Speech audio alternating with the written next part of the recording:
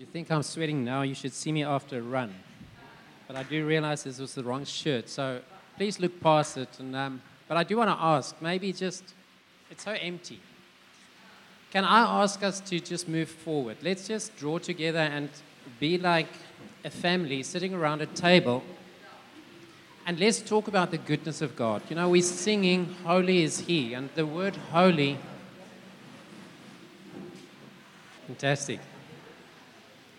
That holy is one of those words, and I actually wanted to touch a few words that we're so familiar with, but holy is just everywhere in the Bible, and we look at it and we say, okay, holy, what is it?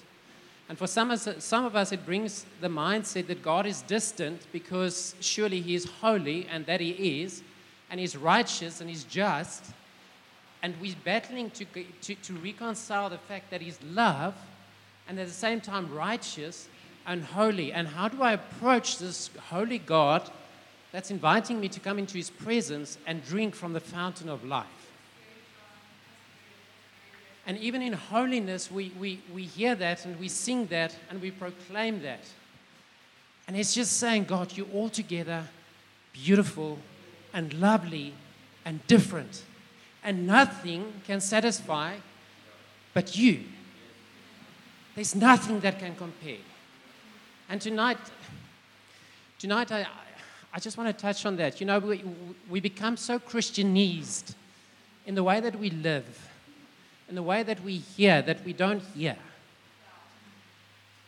In Exodus 3, verse 1 to 4, I've got scripture all over the place. I apologize now beforehand because this is not going to go orderly. And now Moses was keeping the flock of his father-in-law Jethro, the priest of Midian. And he led his flock to the west side of the wilderness and came to Horeb, the mountain of God. And the angel of the Lord appeared to him in a flame of fire out of the midst of a bush. I'll stop there. Google says, and it must be true, that a burning bush in the desert is not that uncommon. It happens. So maybe he has seen it before, maybe he hasn't. But he looked, and behold, the bush was burning. Nothing new, in other words. Yet it was not consumed. And Moses said, I will turn aside to see this great sight, why this bush is not burning. So he saw it already, and in his mind he's saying, hold on, I'm going to turn aside. And then, when the Lord saw that he turned, God called to him the bush and said, Moses, Moses. And he said, here am I. I want us tonight to just stand still, just for a moment, and turn aside and behold. Because I think sometimes we become so familiar with the burning bushes in our lives that we don't take note that actually God is trying to get our attention. And so, let's pray. Jesus, I want to pray just tonight that even in our attempts to reach out to you, I want to pray that you would grab our attention. I want to pray that you would hold our faces so that we can behold you face to face and look in your eyes and behold the beauty of the Lord. And Lord, I want to pray that tonight everyone here will at least taste and see that you are good. In Jesus' name. So,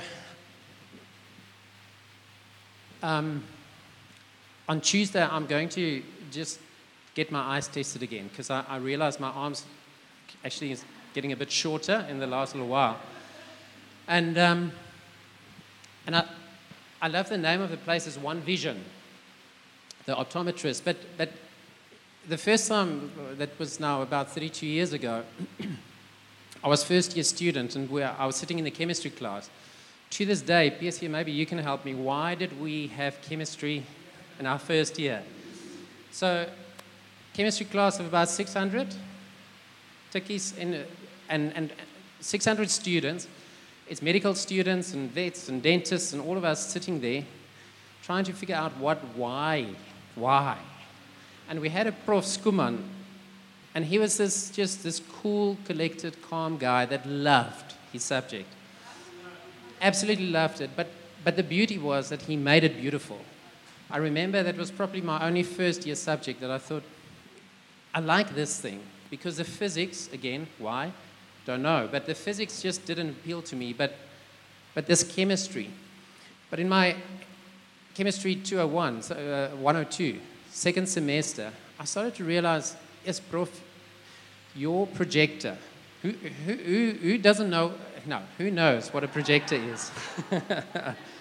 So in the old days, just for the young guys, we had this kind of light box thingy here, and you would have a see-through paper that you put on it, and then it projected everything that was on the paper on there.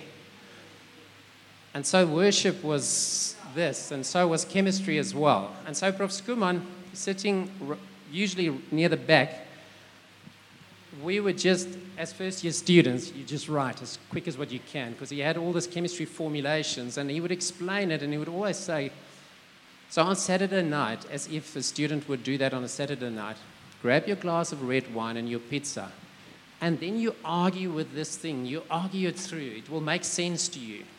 And eventually it did become sensible or made sense. But at one stage I realized I'm not seeing the projector anymore. So at school, we used to take lip eyes and put it on the projector, and then the teacher would not figure out why is this thing not working.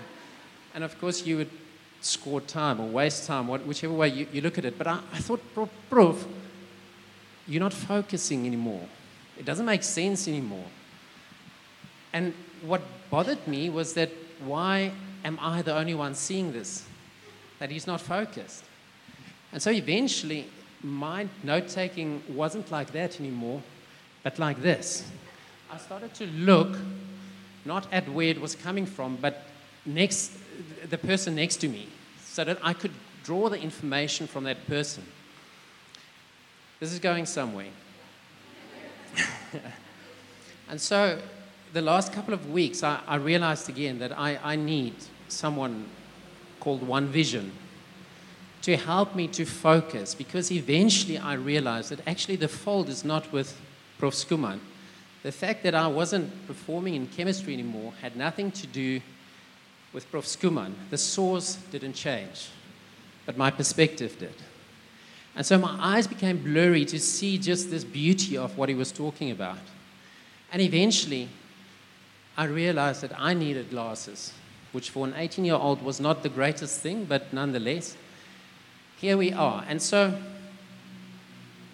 the moment that I put the glasses on, I could see the master again, and I could fall in love with the subject again, and I didn't have to rely solely on the people next to me to carry me through chemistry. But I could behold and fall in love and see. And so tonight I want to just, I don't know, is this a confession? Is this a teaching? Is it I don't know what it is. But I want you to hear the heart tonight. I've got scriptures here. You can come and get it from me. But I want you to sit and just ask yourself the question, what is my vision?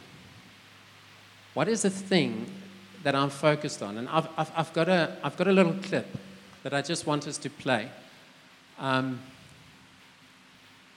Let's go there.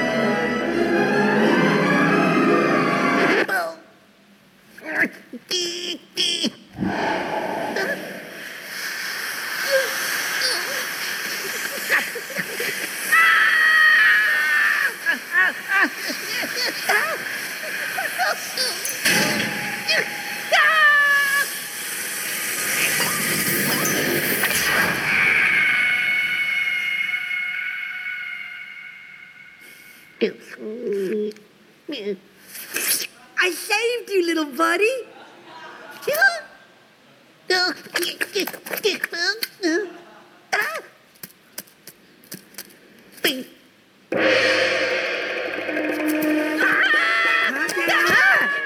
I saved you, little buddy. Remember, ow!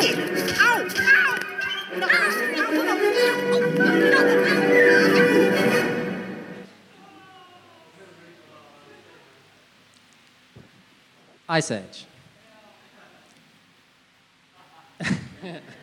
Sorry, I love that. Okay. So yeah, my question is what is your infatuation? What is it that's grabbing your attention that you're willing to forsake everything to find that thing? And so, Matthew 8 verse 3. And, I think sometimes in our Christian walk, we become so mature that we forget that this was Jesus that said this one thing. Truly I say to you, unless you turn and become like children, you will never enter the kingdom of heaven. Now that's a big statement. You will never enter the kingdom of heaven. So what is it to be like a child? Because I think that is the key thing here, is that unless we know what it is, we're not going to be able to pursue it. And if we're not able to pursue it and we don't know what it is, we might never enter the kingdom of heaven. This is not a doom and gloom. This is just turn aside and look. And so there's a couple of things. I'll throw out just an example. And this is a trap, by the way, but I want you to answer me honestly. Things, as an example, we grow up in church. Peter denied Jesus 3 times, right? Jesus asked him, do you love me? How many times did Jesus ask that question? 3 times. Why did he ask it 3 times? Come on, you've heard the sermons, come on. That is a trap, but I know. Come, let's go over it. He denied him 3 times. Look, there's a burning bush. And we don't stand and consider that we eat it up. That's the way that Jesus is. And it forms our theology in our mind that this is the way, this is Jesus that we serve, by the way. He will get even with us because we've denied him. And then somehow he will say, come and enter into my kingdom. And I will live with that 3 times denial. And somehow I need to cope with it. We forget that between the denial and Jesus asking the question, there's this one key thing, which is called the gospel of Jesus Christ. Jesus died and he was raised from the dead again. And the 3 times that was denied was just wiped away, never to be looked at again. And so for us to look at that and say, oh, but he denied him 3 times, we have an image of Jesus portrayed in our mind that thinks that this is the way that he operates. This is the ways of God. And we miss the point that actually if we think that way, we deny the power of the cross. Let's think of another one. Gospel. What does the gospel mean? What does gospel mean? Good news. We all have a amplified somewhere, multiple choice version. So the gospel, the good news of Jesus, what does it mean? So I had a look at the gospel, and this is really just my message tonight, is the gospel. The gospel, it appears more than 70 times in the New Testament. Paul uses it more than three times more than all the other authors combined. So it's quite an important word. Now, it comes from 2 words. Google is amazing. Thanks, yeah. It comes from 2 words. Well, it's a combination. It's one word. It's euangelion. And euangelion, like we use in euphoria, means good, amazing, brilliant, like that acorn, just next level. And angelion is angel, which is messenger. So it's a word that they used. And it was actually a political word. So what would have happened? Well, they used it in 2 ways. In the Old Testament, the way that it was used was there would be a watchman on the wall of a city. The cities were fortified, so the soldiers will go out and fight a war, and the watchman will stand on the wall and look out for messengers coming through. And they would be so trained in seeing what this messenger, what message the messenger carried, because did he run like Theo and I, kind of like this on the park run, or like my boys running and sprinting, upbeat and still with energy left? And they will know that this is good news or bad news. And so when they see the messenger approaching, they would shout, "Evangelion! Good news! We've won the battle," or whatever the case may be, because they see the messenger. The other one was in Rome. Imagine we Sona happened this week, eh? Imagine there was a moment of Evangelion, and it was real. No more load shedding. That's a type of impact that this word had for these guys. They will shout it at the top of their voice, and people would gather because there's good news. There's good news. Someone is going to tell us good news. And it's both the messenger and the message. That's the good news. It would refer either to the messenger or to the message itself. Good news! Come and hear.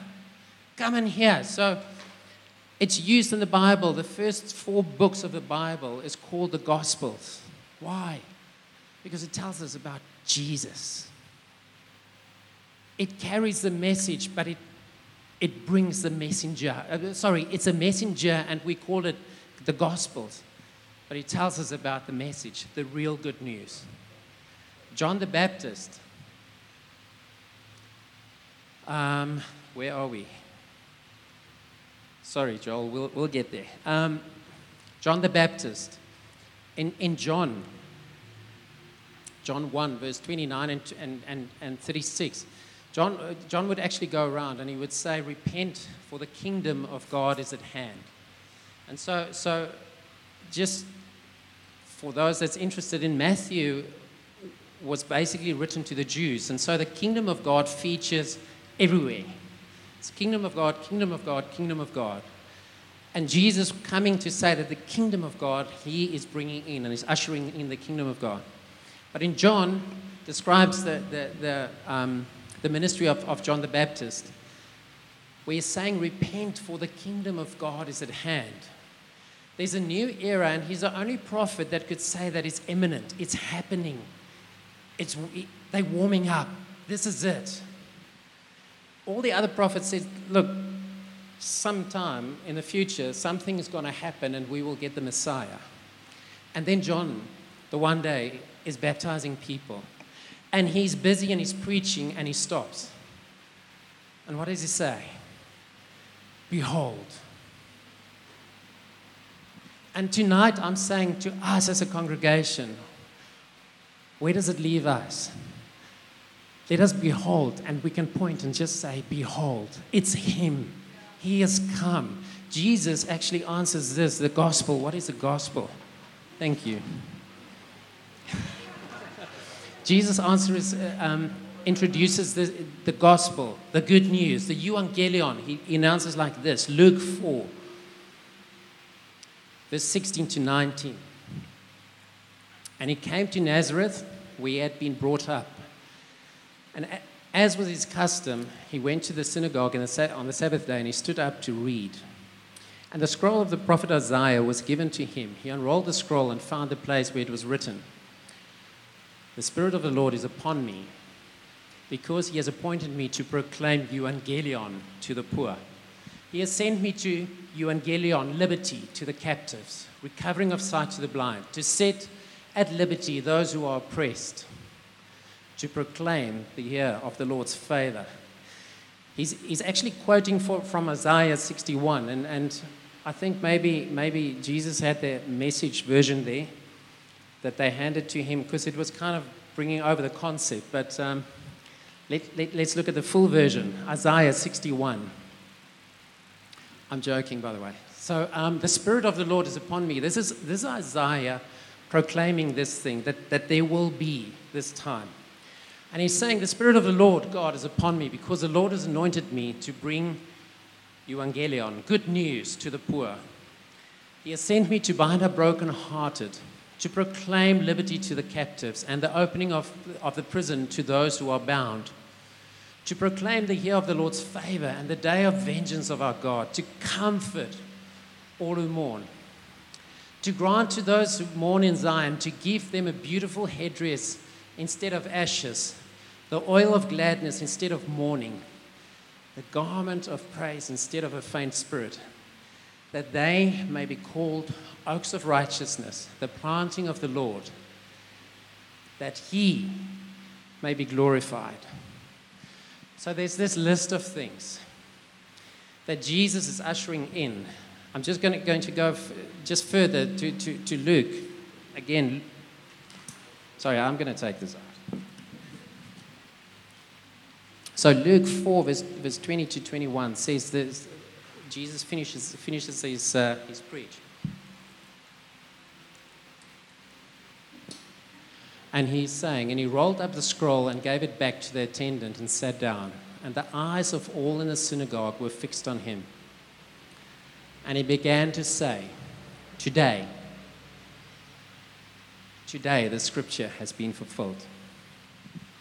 Today, euangelion, good news. Here am I. I'm on the scene. Until today, we hear euangelion. And the message has not changed because Jesus is still saying, here am I. I'm the one that will bind up your broken heart. I'm the one that will heal your eyes, that the glasses that you need, I will change it for you. I'm the one that will come. But all those things, I will come and set you free. I will come and proclaim this is the year of liberty. But all those things require such closeness. We need to let him in. We need to allow him to come and examine our eyes so that we can see that I'm not seeing, I'm not receiving. God, you're the master. You're the builder. You're the one that I need to find my direction from. You're the one that I find my joy. We sing it and we proclaim it. And it is, I've tasted and seen, but there's nothing that compares. Jesus is saying here, don't even look further. Here am I. Find your fulfillment. Find your joy. Find your salvation. Find your life in him. You know, he says, blessed are those who hunger and thirst for righteousness. Let us be the ones that's hungry and thirsty for righteousness because we will be satisfied. It's a promise. How many promises is it that we skip over and we read through and we see the burning bush and we move on? Allow him to arrest our hearts and allow him to arrest our gaze and our vision so that we can stop and say, hold on, let me take note. Because this promise is for me now, today. Let me walk in it because he is trustworthy. He has offered me himself. If he has spared himself not, surely he's not going to withhold that.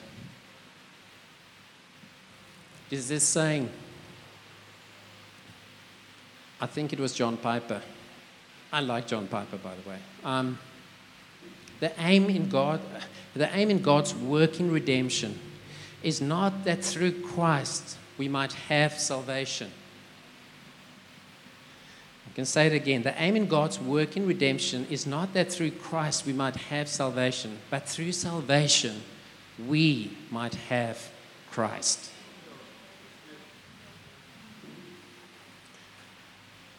We're still with gospel. Paul writes about the gospel so many times, over and over. And he said, in the epistles, I think the important one is just Jesus announcing, here's my good news. It's me. Look no further. It's found in Jesus and a relationship with him. Paul writes, did I give you Romans 1 verse 16, 17? Look at that. For I am not ashamed of the euangelion, the good news, for it is the power of God for salvation to everyone who believes, to the Jew first and also to the Greek. For in the righteousness of God, in it the righteousness of God is revealed from faith to faith, that it is written, the righteous shall live by faith. There's good news. Grab a hold of it by faith. It's the power unto salvation. And if you're sitting here and you say, what is the salvation? What are we talking about? Please come and talk to someone. Let us introduce you to the one who's called good news.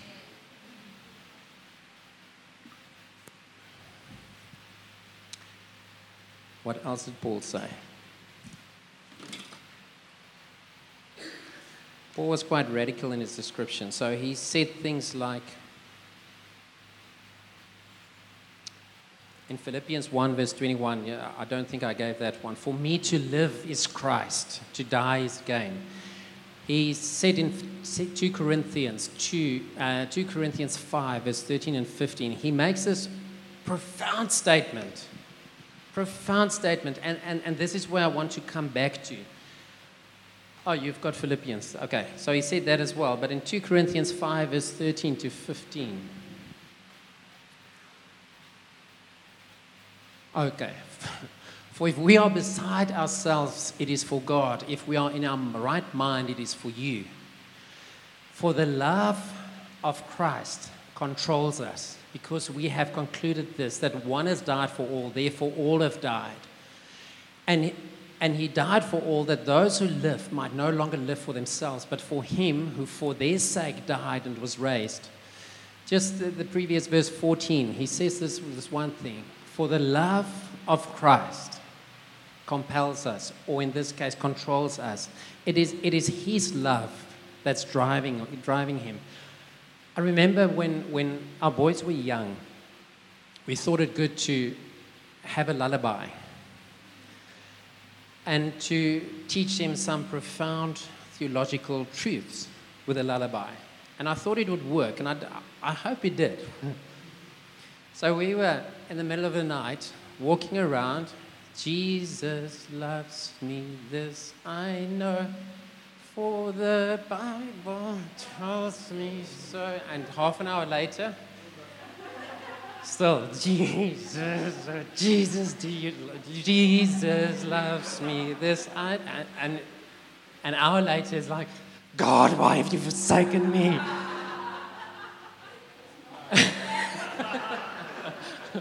I'm exaggerating. But, here Paul mentions that the one thing that drives him is the love of Christ. How many times have we heard the message? How many times has it fallen on our ears and it's, oh, okay, yeah, I hear Jesus loves me. And the song that for Paul was the very foundation and the very motivation and the very thing that drove him to do what he did has actually lullabied us to sleep, to say that Jesus loves me. And it doesn't strike our hearts anymore that he is the one that loves and gave us all. All. He's the one that gave himself up so that we can have him. Can we allow his love to penetrate and pierce our hearts again? That the very truths, the very foundations has actually come and lulled us to sleep. Let us not be a people that's asleep to the beauties of Jesus, to his promises, to his heart. And let me go to Exodus. Let me go to Moses. Sorry, Exodus. I love Moses. I think there's very few characters in the Bible that can stand with Moses. I read his life and I'm just thinking, my goodness, what a man of God. And I know he had faults, but let's start what the New Testament says about him in Hebrews 11, verse 24 to 27. And I'm going somewhere with his life because it's just, I just want to bring something out. And this is, by the way, my third attempt to preach on Exodus 33. And I'm almost finished with my introduction. So in Hebrews 11, verse 24, it says, by faith Moses, when he was grown up, refused to be called the son of Pharaoh's daughter, choosing rather to be mistreated with the people of God than to enjoy the fleeting pleasures of sin. I'm just going to stop there, just to let you in. Everybody knows Moses, right? We all know the story. He was saved. Pharaoh's daughter came and raised him as her own child. He had every privilege of this mightiest kingdom on the face of the earth at that stage. He grew up with everything and more. And he knew that there was something not right. There was something, this is not my calling. This is not my destiny. This cannot be it. And so he made a choice, and his choices may be a little bit enhanced by some of the things that he did. He struck an Egyptian, the Egyptian died, and then he had to get out of there very quickly. So choosing rather to be mistreated as a slave with the people of God than to enjoy the fleeting pleasures of sin. How does he do it? Come on, let's just be real. Let's just cut this thing let's just be real. Here's kingship growing up in a palace, and there you're a beggar, begging for your next meal. No, actually not begging. Working your back end off and hoping that there will be something by the end of it. Not knowing whether I will be beaten to death or starved to death. Come on. I know that we play the lead role in our own little story, and we always kind of, you look at Moses and I think, yeah, I can associate with that. Moses, yeah, kind of, he's like us, Moses, Paul, and myself, we would make those sort of choices. Really? How did he do it? Next verse. He considered the reproach of Christ greater wealth than the treasures of Egypt, for he was looking for the reward. Do I have another verse? I think I do. By faith he left Egypt, not being afraid of the anger of the king, for he endured, and this is it. He endured as seeing him who is invisible. Is there no, that's it, hey. He endured as seeing him who is invisible. So we're faced with trials and tribulations. We're faced with all sorts of things that we consider ourselves in Job's league. Now we're there. How do we get through it? We endure as seeing the Evangelion, Jesus, and that's the way that we endure. We run to him. Just that reward in verse 26. He considered the reproach of Christ greater wealth than the treasures of Egypt, for he was looking forward to the reward. That reward is something, the word there carries the meaning of something that has great value, but all you have is a promise. So you work on a promise, but this is not a promise like a boss, like the Egyptians or anything like that. This is an utter secure reward, that I know that my reward for what I have just done will be rewarded better than what I deserve. That is what that word describes. The second word is just Moses. He did what John the Baptist said. It's like, behold, there he is. Look at him. And the things of this world will grow strangely dim. Exodus 33, we're there.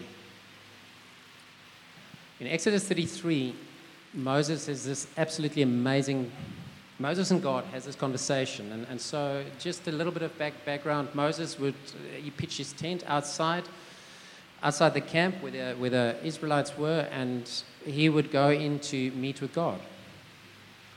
And every time that he would go, there would be this cloud hanging over.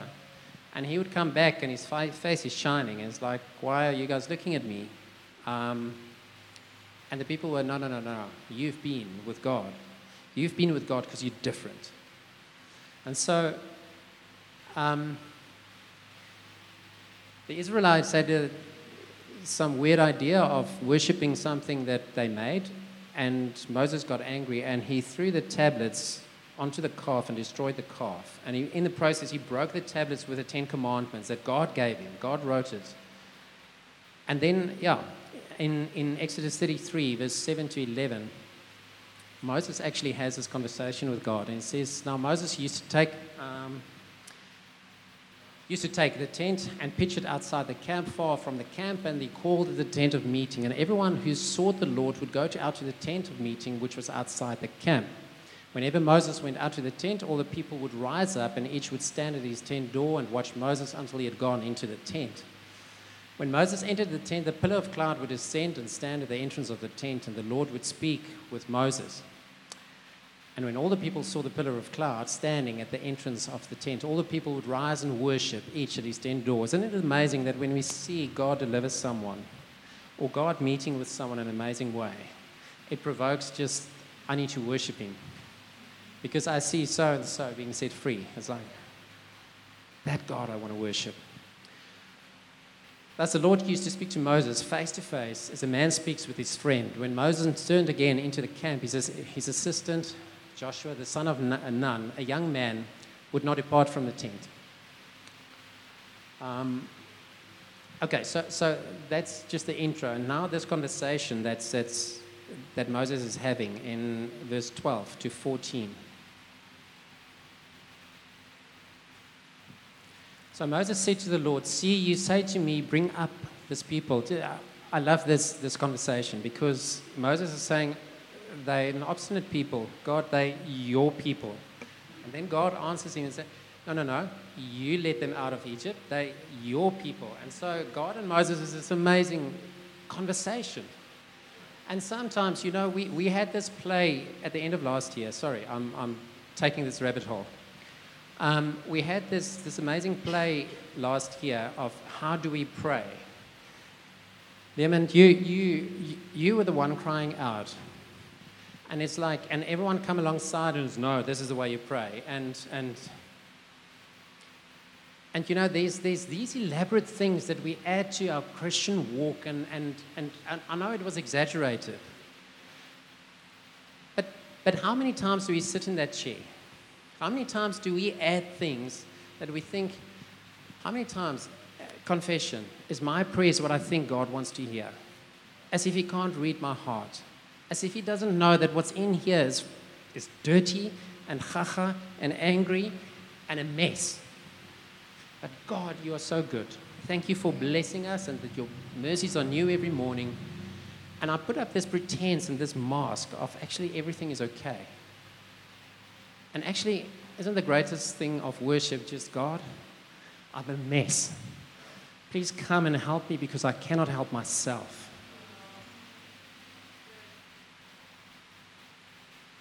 So Moses said to the Lord, see, you say to me, bring up this people, but you have not let me know whom you will send with me. Yet you have said, I know you by name. And you have also found favor in my sight. So now therefore, Moses speaking, if I have found favor in your sight, please show me your ways, that I may know you in order to find favor in your sight. Consider too that this nation is your people. And then God replied and said, my presence will go with you, and I will give you rest. Can we go back to verse 13? Please show me now your ways, Moses asked. And I find with myself that we've become very accustomed to the ways of God. That is the burning bush that's burning there, and there's another burning bush. The ways of God. We know how to do church. We can be the best greeters that will actually welcome people in, that will make the angels of heaven ashamed and envious of how we can do this thing so well.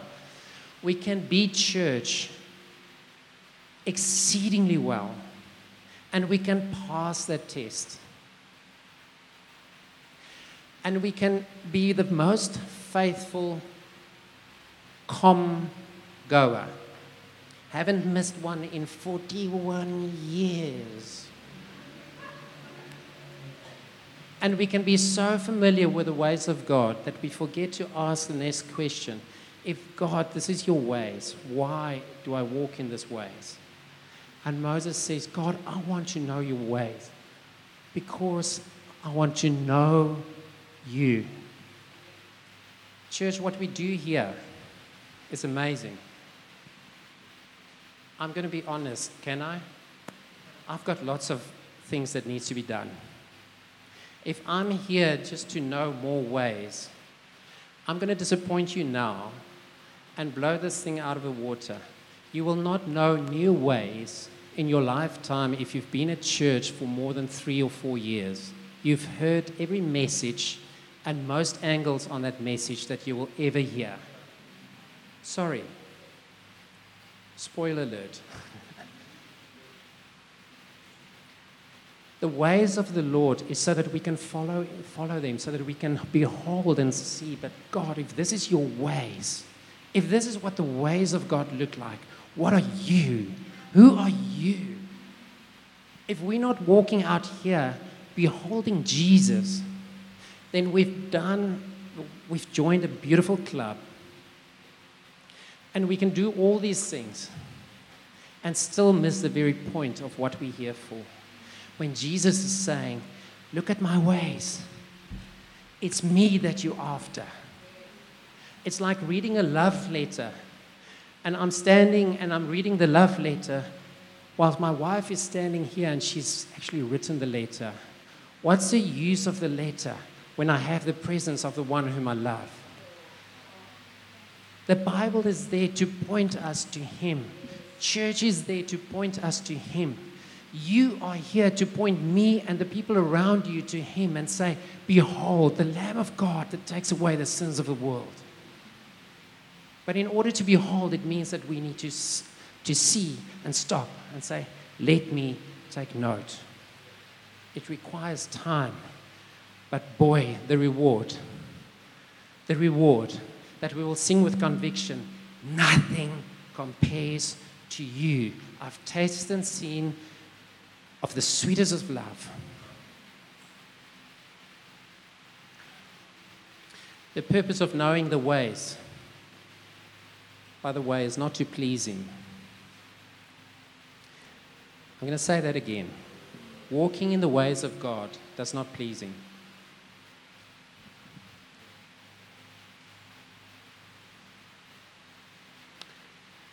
Let me explain what I'm trying to say. Jesus said that there's some, when He preached, He said, not everyone that calls me Lord, Lord will enter the kingdom of heaven. And He said that there will be people that say, did I not prophesy? Did I not walk in these ways? Did I not do this, Lord? And Jesus said, depart from me, I never knew you. You know, the bride that Jesus is so passionate about,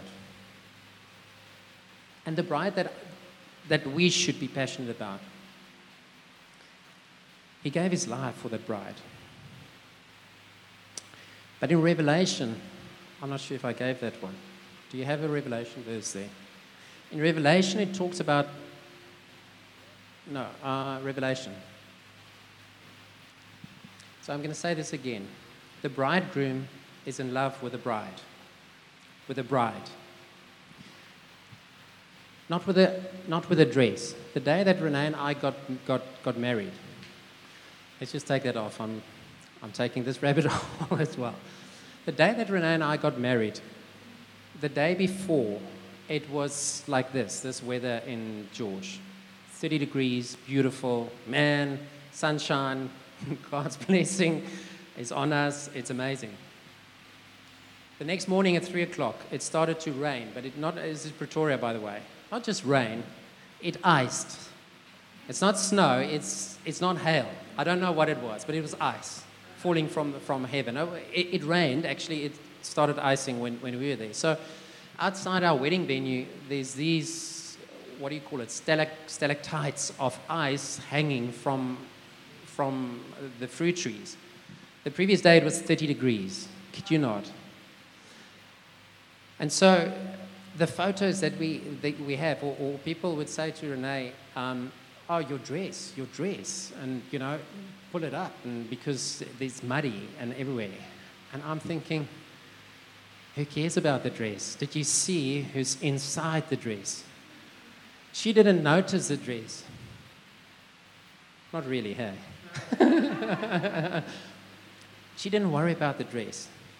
Because on that day, we had eyes for one another only. There was nothing that could have distracted. Not the weather, not the dress. And it was a beautiful dress. It was a beautiful dress. But you know what? I noticed the dress afterwards. Because at that moment, it was, this is what this day is about. And when our wedding day comes with Jesus, when he returns for his bride, I can't wait for that. I can't wait to look at that. And I believe that's the way that Jesus looks at us. That, you know, in Revelation, it talks about our wedding dress, what it's going to be. And it says this, it was granted to her to clothe herself with fine linen, bright and pure, for the fine linen is the righteous deeds of the saints. So is it important? Yes, of course, it's beautiful. But he's coming back for the bride, not for a dress. Jesus was affirmed by his Father before he did a single thing. The day that he was baptized, a booming voice from heaven said, "This is my beloved Son in whom I'm well pleased." What did he do? Nothing. Faithfully walked in the ways of God and beheld his Father because he knew him. And so what am I saying? Don't do anything. Listen, guys. Behold him. Behold him. And I can assure you, I can promise you, I can say this one thing, you will find strength to do more than what you can ever imagine to do. Behold him, and you will be the one volunteer. Last time I shared a sermon, well not shared, I read from Obed-Edom's life, where David brought the Ark of the Covenant and he fetched it from the Philistines, and Uzzah, one of his guys that carried this ark, stretched out his hand because this thing was about to fall, and he stretched out his hand and God smite him and he just split him in two, and there's Uzzah and there's a problem. And so David said, whoa, let's take the ark and put it in Obed-Edom's house. No pressure. And so he left it there and he went back. Why? Because he needed to find the ways of God. He did it wrong in the first place, David, that is. And then a couple of weeks later, the guys are saying, "Yes, Obed-Edom, have you heard, David?" I was like, "No, I'm busy with the ways of God. What's happening?" And his friends and his people are saying, "Evangelion!" There's good news. Obed-Edom, he's blessed. Why? He's in the presence of God. That's why. There's the fear of God and there's the awe of God. But my goodness, he will not leave that thing. And God blessed everything that he did. Whatever he touched, it was blessed. And so David thinks, whoa, I'm busy with the ways of God and I'm missing out because I'm not in God's presence. I need God's presence. So he has this elaborate journey to bring that thing, the Ark of the Covenant is that thing, to bring that back to Jerusalem. What does Obed-Edom do? Look, man, if he had macadamia nuts like John, they were 2 years old and bearing 70-80% of everything, triplets with the goats and you name it, everything prospered. Talk about prosperity gospel. Hey, what did Obed-Edom do? If that thing is going, I'm going. I leave it all behind because I've tasted something, the presence of God. And this thing, the blessing that comes with the presence of God has nothing compared to the presence and the beauty of what I've experienced. And off he goes. And whenever they ask, listen, we need a keeper on the gate. Can someone please volunteer? He's like, pick me. We need someone to lead worship. I'm here because he's seen something. Go and read it. It's in 2 Samuel 17. He can't help but to volunteer because the only thing that he wants is, I need to be in his presence because I've tasted something and it's ruined my life. I will never be the same. David says something in Psalm 24, verse 27 verse 4, that one. 27 verse 4, one thing I have asked of the Lord, and that I will seek, that I may dwell in the house of the Lord. I'll just stop there. If we stop there, we miss it all. We miss it all. That I may dwell in the house of the Lord all the days of my life. The purpose is to gaze upon the beauty of the Lord and to inquire in his temple. God, show me your ways so that I may walk in them, so that I can get to you, because if I see your ways, I can get to know you. You know, Jesus himself, let me just quickly find that. Jesus said this thing. Did I give you that one? Probably not. He said, come to me, all who are weary and heavy laden, for I will give you rest. Can we get Exodus 33 verse, was it 17? I think so.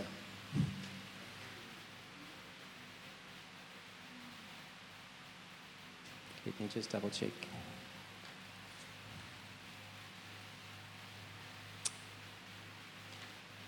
It's not verse 17. Verse 14. Sorry, Joel.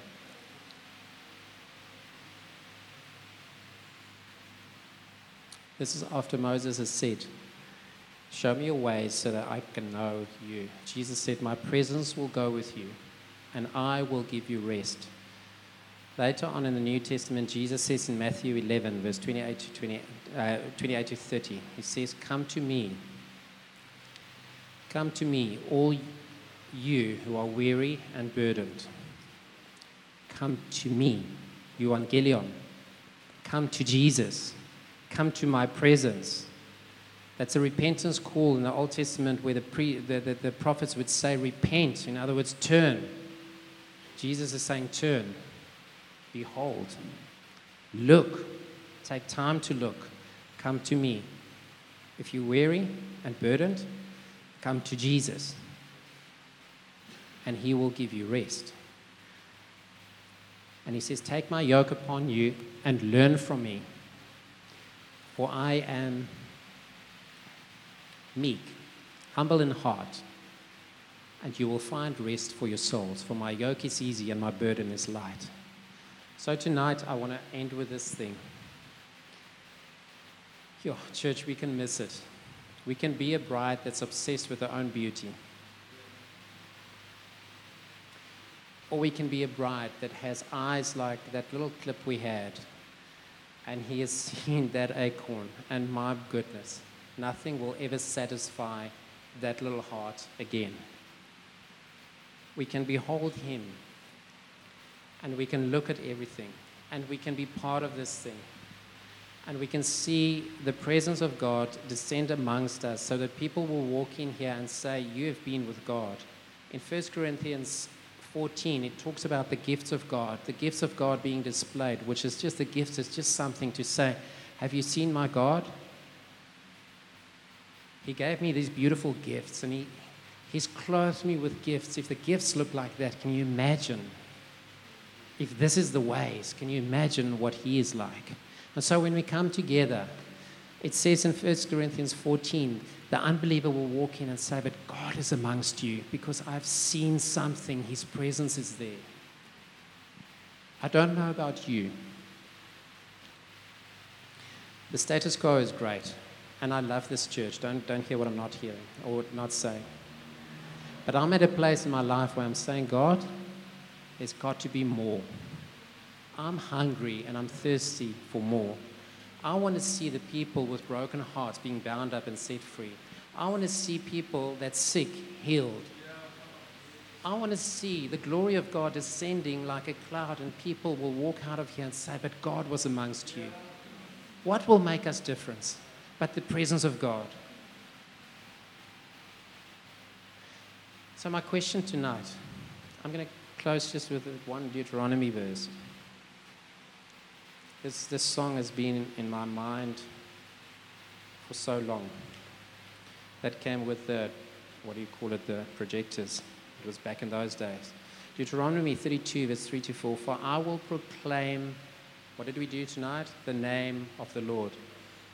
Ascribe greatness to our God. He is the rock. His work is perfect, for all his ways are justice. A God of faithfulness and without iniquity, just and upright is he. How do we come to the conclusion about his faithfulness? Without iniquity, that is just, that is upright, that is beautiful, that is a rock to be dependent on. By following his work and looking at that and saying, if that is what the work is like, imagine what the master is like. I want to challenge you. I want to ask you. It's not a challenge. If with me you feel this hunger burning inside of you to say, I'm satisfied and I'm grateful, I'm saved. But I know, like the Israelites, we're not led out of Egypt so that they can be in the desert. The purpose of them coming out of Egypt and the whole Exodus was so that they can live their life in the promised land. Hear me carefully. They had some battles. I don't want to die in the desert. I know there's more. I know there's a promise that I'm not walking in. And I know there's a promise that you guys are not walking in. This is not judgmental. This is just common sense. I know there's more. And I want to ask you, just with me, let's drop the music. Let's drop everything. And let's give it a few minutes. And you make business with God tonight. If you don't know God and you say, I have no idea what you're talking about, I'm going to ask, just come and speak with us afterwards. But now I want to ask, respect this time that we have with God. And cry out and sit and look at him and behold him and say, God, I haven't seen you. I've seen the burning bush, but I haven't stopped and took notice. This is a confession, by the way. And so I want to ask you, let's repent. Remember, the scripture says that it's the kindness of God that leads us to repentance.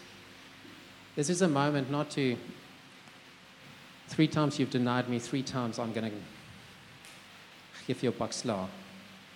No, this is Jesus saying to you tonight, it's me that's on offer. Choose me. And so, just close your eyes. I don't know how... and do business with God. Run to him.